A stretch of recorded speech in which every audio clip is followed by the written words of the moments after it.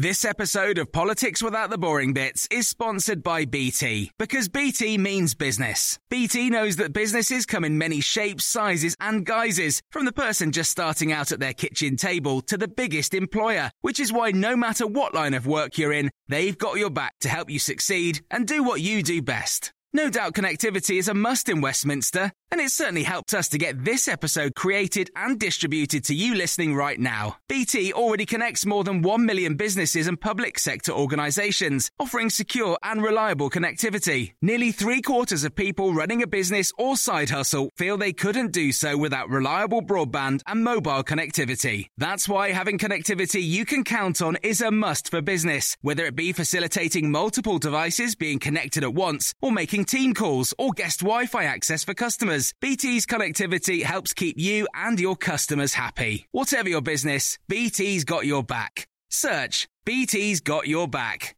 This episode of Politics Without the Boring Bits is brought to you by Luton Rising, owners of London Luton Airport, the UK's most socially impactful airport. Find out more at lutonrising.org.uk. Hello, this is the Red Box Podcast. I'm Matt Chorley. Now, once a month, we bring you an actual focus group. James Johnson, former number 10 pollster, chairs a session with swing voters to find out what they think about politics. Well, because it's Christmas, we thought we'd turn the tables. We did a focus group with Times columnists, and this is part one.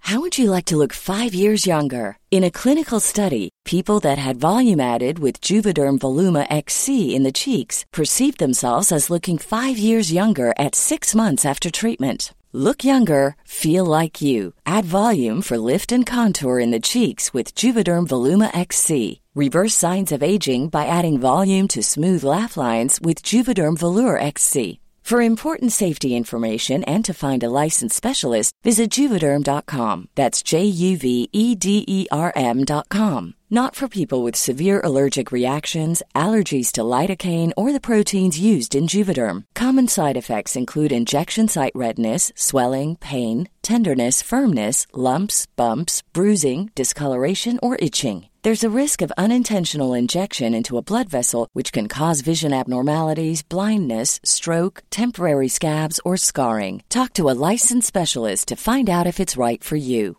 You should celebrate yourself every day, but some days you should celebrate with jewelry. Whether you want to commemorate an unforgettable moment or just bring some added sparkle to your collection, Blue Nile can offer you expert guidance and a wide assortment of jewelry of the highest quality at the best price. Go to BlueNile.com today and experience the ease and convenience of shopping Blue Nile, the original online jeweler since 1999. That's BlueNile.com. BlueNile.com.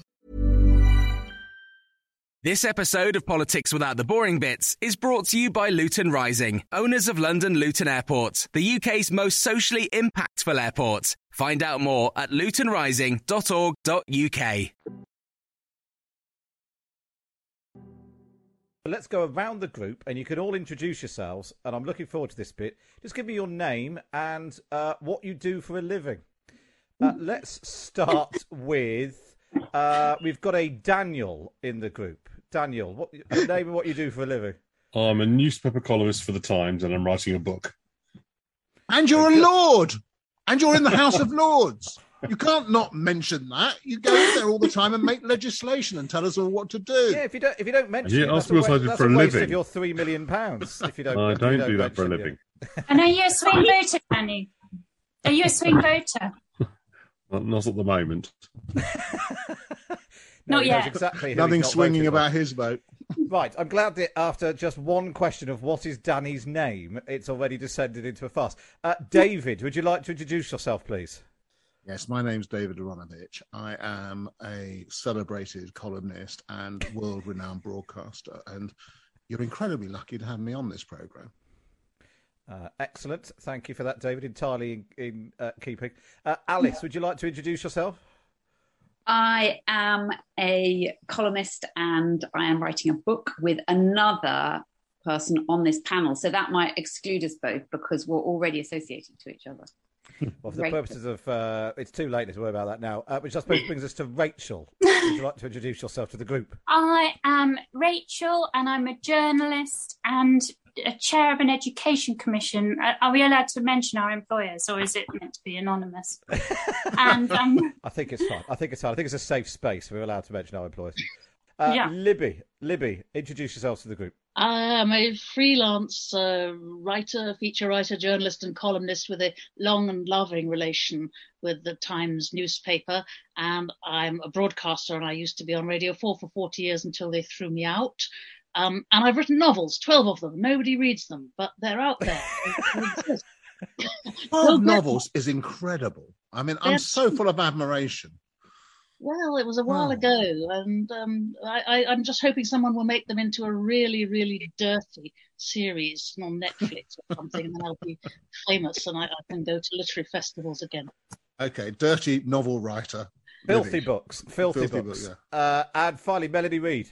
Oh, I'm a peasant that lives in Scotland in a sort of a rural slum, and I'm very lucky. I feel very honoured to have been asked to join you tonight. Oh, not at all. Not at all. You are one of the most recent additions to our columnist panel on at 10:30. You joined by James Forsyth on a Friday, but it's very nice to have you here. So what we're going to do is treating this a bit like a proper focus group. We'll do some politics, and then we'll do some Christmas. I'm going to give you a name of someone, and I want you to just sum them up in a word or a phrase. First thing that comes to your head, nice and quick, and you're not being paid by the word, so try to keep it nice and short. So the first person I want to ask you about is Boris Johnson. Let's start with Alice. Joker. Danny. Party. Rachel. puppy, naughty puppy. Libby. Shambles. Melanie. Indescribable prat. And David. Rake. Beg your pardon? Rake. Oh, rake. Can I just ask something here? I know I'm not supposed to know anyone on the panel, but I sort of know Rachel, and I don't think she really likes Boris Johnson as much as she likes puppies, or she's never admitted to me that she doesn't like puppies. Well, I was thinking in my head of an animal, and actually probably puppy is probably more like Rottweiler puppy, actually. I'll upgrade to a Rottweiler puppy. Bounds around, but actually quite dangerous. And is incontinent. Right, we'll do someone else. One word or phrase again. We'll do Keir Starmer. Let's start with you, Libby, this time. Lawyer. All the noise is fine. Lawyer. David. Pained. Rachel. Boring. Danny. Blank page. Alice. Destrian. And Melanie. Decent. Very good. Very good. Yeah. Okay. Let's we'll expand it a bit further. Let's sum up Rishi Sunak in a word for us. Starting with you, Melanie. Very small. Tiny. He's miniature. That is true. David. Lucky. Danny. Clever. Alice. Slides. Oh, yes. Yeah. Those strange plastic Pick shoes. one up. Yeah. Rachel. Neat. Very good. And Libby. Cool. Lovely. He'll be much happier with all of that. Well, I don't want him to be much happier, so can't we kind of do it again and be more negative? Go on then, David. What would you like to say about Christmas Rishi Sunak now? Well, now I want to be incredibly negative, but I can't do it in just one word. It would take a lot of words to say why I feel negatively about him. I just think you ought to reconsider, all of you. Right, fine. Well, let's move on. I tell you what, in the interest of balance, let's do your views, please, on Nicola Sturgeon. Melanie. Unbearable. You need to be careful because she'll kick you out as the only resident of Scotland in the group. Alice, Nicola Sturgeon. Pantomime. Partly because she's just cancelled the pantomimes for all the children. And I know that my nephews and nieces are very upset because they've had their plans. It's ironic because the Crankies normally, that's the main time they work is Christmas. Danny. Aggressive, but wrong. Rachel. Political. Excellent. Libby. Some mug. And David, I'll let you go last so that you can... Okay. we sleek it non-timorous beastie. Excellent. There we are. Does anyone want to say anything about Ed Davey? No. Who? Good. Right. Let's move on. I'm quite interested in your sort of political highlight of the year. It could be the most memorable thing, or just the thing when we look back on politics in 2021. What's the thing that you think you personally will remember it for? It could be something that's funny, dramatic, it's changed the course of history, or it might just be something that amused you one afternoon. David. I have a good David answer and a bad David answer. The good David answer is Andrew Neil's resignation from GB News. I really enjoyed that, and I think it is political. Bad David, Allegra Stratton's tears. I kind of really enjoyed those. Libby, your highlight or most memorable political moment of 2021? This is a highlight, and this is a serious one, really. It's Chris Bryant's speech about the Patterson affair, the speech in Parliament. It was dignified. He acknowledged the unhappy event of the member's wife's suicide, but pointed out in calm detail why it was disgraceful to try to avoid sanctions. And he says at one stage, a Conservative colleague I respect said to me on Monday, justice should always be tempered by mercy. I agree, says Bryant, but justice also demands no special favours. And he ran through all the other similar cases. And I think that was remarkable. It was a sort of turning point speech where suddenly Parliament was reminded that it was a serious place with serious traditions and a serious need for integrity. So that was a kind of high spot. That was what I thought, yeah, House of Commons, hurrah, well done, Bryant. Very good, Libby. Rachel, your political highlight of the year. Well, I'm going to lower the tone a bit because I think it's Boris Johnson's Peppa Pig speech, because actually I think that was a kind of tipping point. It was the moment when he did just look ridiculous, shambolic, totally incompetent, elements of Puppy, but Puppy totally out of control in a ridiculous way. And I think it was the moment perhaps when the scales really fell from the eyes of the Tory party, and in front of business as well. So, not only had he said F business, he then went and insulted them. And it was just the sort of lack of seriousness of the whole thing. And also it was funny to observe, but in an absolutely excruciating way, but I think with quite serious consequences. It was suddenly when all the seriousness which he'd been attempting to build up in all this, this is my instruction to you for public health and so on, it completely fell away because he was saying, have any of you been to Peppa Pig World? He hadn't noticed he was about 200 miles north of it, and they were busy people with no time to get a Peppa Pig World right down in the south. It just felt, it really was a turning point. I agree. It was sort of, hang on, this man is no longer in any kind of a serious leader. Well, it's worse than that, isn't it? It was a reminder, I think we had chat about, that he is still having children. About, he's kind of 40 children in and he's still having them. And I don't think that's what you should be reminding people of at the moment. Well, at least he took the day out to go and do something with one of his children, didn't he? But no, actually, I think they took the day out to do something with him. Has anybody in the group been to Peppa Pig World? No. It's really Peppa good. She's got both eyes on the same side of her nose. That's just really creepy. That's Picasso. That's a Picasso thing. Yes. Horrible. That's right. Next week, Guernica World. I thoroughly recommend it. I'm a big fan. Thomas the Tank Engine. He's got both eyes right on the front, and that's where they should be. They should. Right. Very good. Danny, your highlight of the year. Well, I'm going to choose Tyrone Mings tearing a strip off Priti Patel. I enjoyed it for two reasons. One was that it was very funny to watch all those members of Parliament distancing themselves from the England football players taking the knee, only to discover that England reached the semi-final, which I could have told them was really quite likely at the beginning. And it was such a hilarious strategic political issue, because at the end they all wanted to wear England shirts, having not supported them at the beginning. That was quite funny from a political aficionado's point of view. But I chose it also for a more serious point of view. It was the first indication that Conservatives got that perhaps the side that they sometimes take in the culture wars isn't a simple victory, and that people's views about these things are a bit more complicated. than sometimes people think they are. And so I found it a quite instructive episode, as well as being funny from a political aficionado's point of view. That seems like about a million years ago when they were all putting on their England football shirts. Just a few months. Still in, yeah. Rishi Sunak's England shirt with the label hanging out the back, I think might be one of my highlights of the year. Alice, your highlight of the year? Mine was sewage, actually. Because it just summed it up. I mean, it was a gift for all the cartoonists, but there was this sort of extraordinary idea that all this sewage was just spewing out all over Britain, and it kind of summed up the government.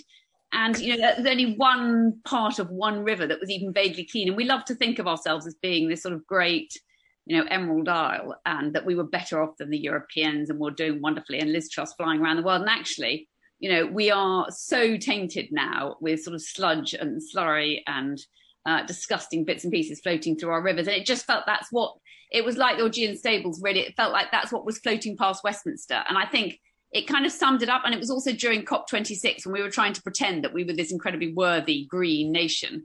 And then Boris Johnson flew down to his party, his dinner, by plane just because he wanted to see a few mates. And I think it just totally, that was just the sort of summation really of me of the year. I was seeing all this disgusting effluent flowing past these politicians. It's sort of linked too, and one of the interesting ways it linked with the ongoing Grenfell inquiry, which is getting sort of more and more interesting as more and more stuff comes out and apologies have to be made.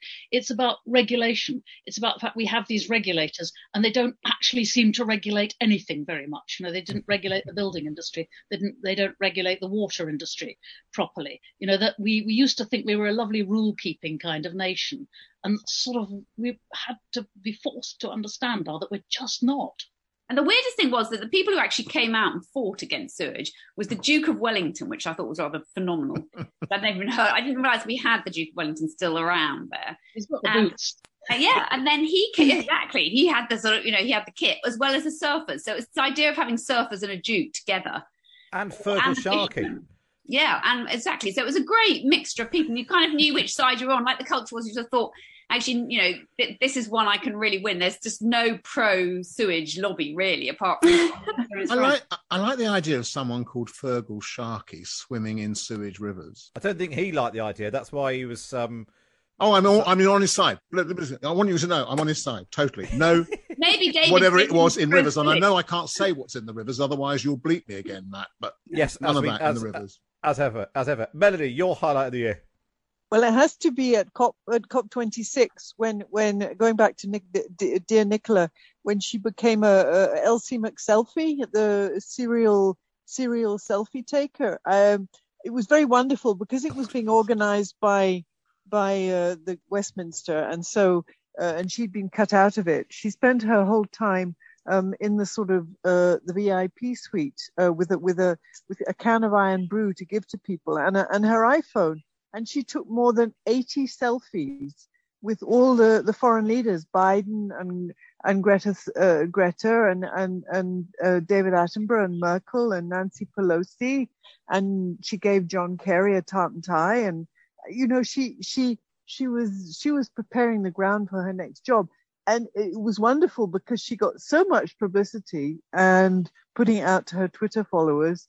And Boris, meanwhile, was caught up in it was sewage and everything else, wasn't it? So it was, he was completely bogged. No, it was at that point it was Shropshire. He was completely bogged down in it. So she was preparing the ground for her next job. It was immensely political and immensely clever.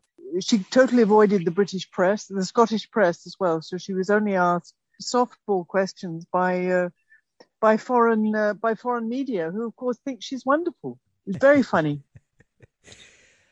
Who I want to come back to the group again. Who do you think has had the worst year? Who ends 2021 politically? Could be from any party, but who do you think has had the worst political year? David, let's start with you. Well, I think there's a kind of genus of people who've had a terrible year, and that is anybody working for Boris Johnson. I mean, practically anybody, because when things go wrong, since he can't ever go, they have to go. don't they? So practically anybody. So Matt Hancock has gone, and Allegra Stratton has gone, and Dominic Cummings has gone, and there are just more people to go. And you do kind of wonder who's applying for jobs at Number 10. And given that within a kind of week, somebody says, actually, it's a terrible thing happening at Number 10, and it's the fault of the people at Number 10, and they've got to get a grip, and they've got to kind of do something. You think, no, it's all down to Boris Johnson, etc. But you can't be blamed. He can't go, so they've got to go. And so they kind of, they fired in saying, oh, I've got a wonderful job, I'm going to go to Number 10. And they all end up crying on an Islington doorstep in one way or another. Love that scene. Alice, go on then. What your big loser of 2021? Okay, so mine, I'm afraid, is quite serious, but I think the two big losers, and one of them got away with it and the others didn't, was the Afghans. So I think the Afghans had the most hideous time this year, and it was dreadful and appalling, and we didn't get enough out. And I think the permanent secretary should have been absolutely hammered for it and weren't. So they got away last week at the end of the year. Well, they got away with it in the summer too, of going on holiday. All three of the senior permanent secretaries were on holiday and away, as well as Dominic Raab, when Afghanistan imploded. And they were left, the people of Afghanistan, to the Taliban. And I think those permanent secretaries should have had much, much more grief. And I hope that they do feel bad. And I hope they do feel it's been their worst year ever. Because actually, they didn't have as bad a year as the Afghans. But what they did was appalling. And they didn't do their job seriously. And, Boris obviously has had a bad year. But actually, he'll probably think to himself he's had quite a good year. I just kind of hope those permanent secretaries think, you know what, that was my one moment in my life I could have stepped up and I didn't. I'm nodding sagely along with you, Alice, but I'm aware I am wearing a Father Christmas hat and a jumper which is flashing in. But I do agree with your serious sentiment, even though it's difficult for me to convey that. Danny, your big losers of 2021. It's hard to imagine anybody who's gone from a bigger position to a less satisfactory one than Matt Hancock, despite the fact he's actually a friend of mine. But just observing it, you have to observe that's what's happened. It's very interesting that in politics, disaster can always be just around the corner. Certainly he had a lot of sort of political difficulties with Dominic Cummings last year, but his position was still pretty solid, I think. And then just suddenly, I think it's hard to see him coming back from it. He's trying, though, isn't he? Yeah, look, the thing about him as a personality is that he's very persistent, I'm sorry, I don't mean that as a bad thing, right? You need to ask Gina. You're making it funnier, Danny. You're making it funnier. In politics, that's a relevant characteristic. You have to be prepared to sort of keep going with what you're doing and have a lot of self-confidence, and he has got those things, but I think also sometimes political reality just makes that impossible, but we'll see. Melanie, your big loser of 2021. Well, it's Matt Hancock, but I have to say that it's also me, because I was desperately hurt by Matt, because I thought he was all mine, because just a few weeks before it all blew up, he sent me this lovely billet doux telling me how much he loved me and how much my column meant to him and how he'd followed me since my accident. Aww. And how, all his family, he said, they lived my highs and lows. And I thought, wow, he really loves me. And then he went off with somebody else. So, I was very hurt by that. I must admit, I was very touched by the letter. I have it pinned up on my board next to me. But at the same point, I now feel I should put a little sort of arrow next to it saying, yes, the Matt Hancock, which is quite funny, really. A doctor I know who's always on quite a lot of these important panels and so on, he said, of all the health secretaries I've dealt with, and this includes Saint Jeremy Hunt, who now thinks he's so wonderful, said he's the only one who ever really listened to what we said and took notes. So you sort of think, oh, damn, possibly by this stupid behaviour, we have lost a decent health secretary, maybe. I would agree with that. He's the only person I was earlier this year, just after the G7, I drove all the way back from Cornwall and then went out for curry with a friend and some other people who I didn't know, one of whom, after a couple of drinks, was very excited about how much he loved Matt Hancock. And I recorded a video of him saying how much he loved Matt Hancock and sent it to Matt Hancock just to sort of, perk him up. But I think he might have been busy with other issues at the time. Rachel. Well, I was going to say Matt Hancock too, really, because of the sort of ludicrousness of that video where it's the hands, the sort of little nuzzle. The face, the space. The whole thing was just horrendous. But you could, I think you could also add in Boris Johnson there, just say that he's, as said by lots of people previously, shot to pieces now.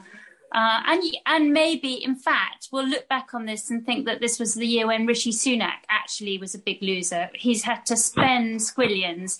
He's had to sort of pave the way for tax rises, actually put up taxes, without really coming up with the goods and showing, is this the moment when the Tory party started to question whether he really was the next leader in waiting? It hasn't quite happened yet, but I think when we look back, we might think that the shine started to come off Rishi Sunak this year. Do you know what? I can never, ever find it in myself to be sorry for the husband of a billionaire. I don't know. I know I'm hard-hearted, but I just always think they've got something to fall back on. Despite the sliders, as Alice said. He has the kit, doesn't he? He does have all the kit, the Peloton, the sliders, that little tea holder. I know, but do you think it's all product placement? I don't think he needs product placement. I think he can afford it himself, can't he, Matt? Yeah. He has a Peloton probably in every room. There's a Peloton in the toilet. Is it true that his Christmas card is a picture of his sliders? It's a picture of his feet. I've not had it. You must have had it by now, Danny. I'm sure I will have a Christmas card, but I haven't had that. I haven't had one from him yet. Very good, very good. Well, I tell you what, let's move on to Christmas. We won't. Can I say my worst? Oh yes, sorry, yes, Libby. Yeah, you just gave. It was just a casual drive-by of Matt Hancock, but you've got a different worst. I just need to mention Dido Harding's Test and Trace. Another frightful year of messy admin and hopelessness and enormous numbers of consultants wasting money and yet more being thing, and the Audit Commission beating it up and saying it's been so hopeless. I mean, when you think, these two prominent women got given jobs. Kate Bingham got given the vaccine job and has basically saved all our lives and the economy. And Dido Harding, can I put in a word for not necessarily for her particularly or her running a bit, but the whole concept of test and trace was pretty stupid to start off with, and we were never ever going to be able to trace everyone, right? And the test bit of it worked, right? And so basically there was an entire period where everybody said, what we need to do is trace everybody. And then we spent like so much money on something that would never, ever, ever going to work. And then we complained that it didn't work, which of course it didn't, because trying to trace. Oh, hold on, but don't make it sound like my fault. Sorry, well, it was particularly your fault, actually. You were high in the list of the people who did that. Yeah, but you don't need. It's a Christmas special, Teddy. We don't need your serious points. That brings us to the end of part 1 of the Times Columnists Focus Group. We'll bring you part 2 on the podcast tomorrow. This episode of Politics Without the Boring Bits is brought to you by Luton Rising, owners of London Luton Airport, the UK's most socially impactful airport. Find out more at lutonrising.org.uk. Imagine the softest sheets you've ever felt. Now imagine them getting even softer over time. That's what you'll feel with Boll & Branch's organic cotton sheets. In a recent customer survey, 96% replied that Boll & Branch sheets get softer with every wash. Start getting your best night's sleep in these sheets that get softer and softer for years to come. Try their sheets with a 30-night guarantee. Plus, get 15% off your first order at bollandbranch.com. Code BUTTERY. Exclusions apply. See site for details.